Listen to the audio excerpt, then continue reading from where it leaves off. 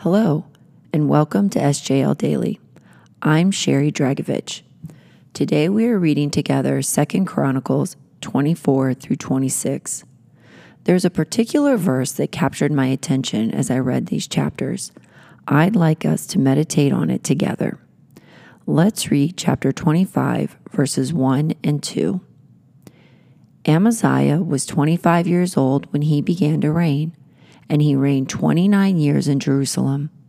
His mother's name was Jehoaddan of Jerusalem, and he did what was right in the eyes of the Lord, yet not with a whole heart. This is the word of the Lord. If you came to my home and spent any time hanging out with my family, sooner or later you'd hear some well-worn, read here, cliche, wisdom phrase. Do it right, do it light. Do it wrong, do it long.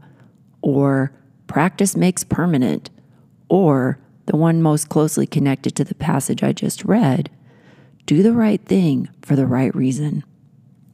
Recently, my son Sam, who is a freshman quarterback playing at Bridgewater College, alluded to this last wisdom tidbit in describing his college football coach's extreme dedication to the particulars of every play and his players knowing and executing these plays with perfection. Coach Lim doesn't like it if I make the right play, if it's for the wrong reason, Sam told me in a recent phone conversation. Well, how does he know you're making a play for the wrong reasons? I asked him. He quizzes me after every play. He wants to know why I did what I did. He wants me to see the play the way he does. Ah, yes.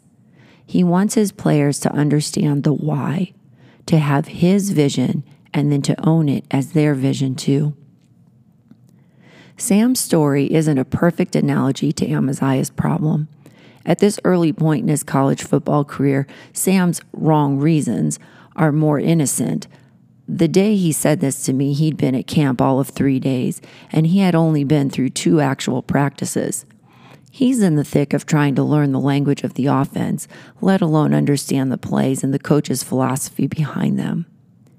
And yet, as Sam continues on, it would be tempting for him to simply memorize the playbook without internalizing Coach Lim's philosophy as his own. Why does the coach's why matter? It matters because the why is where the heart is.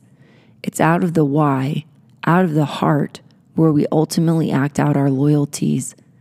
King Amaziah did what was right in the eyes of the Lord, but not with his whole heart.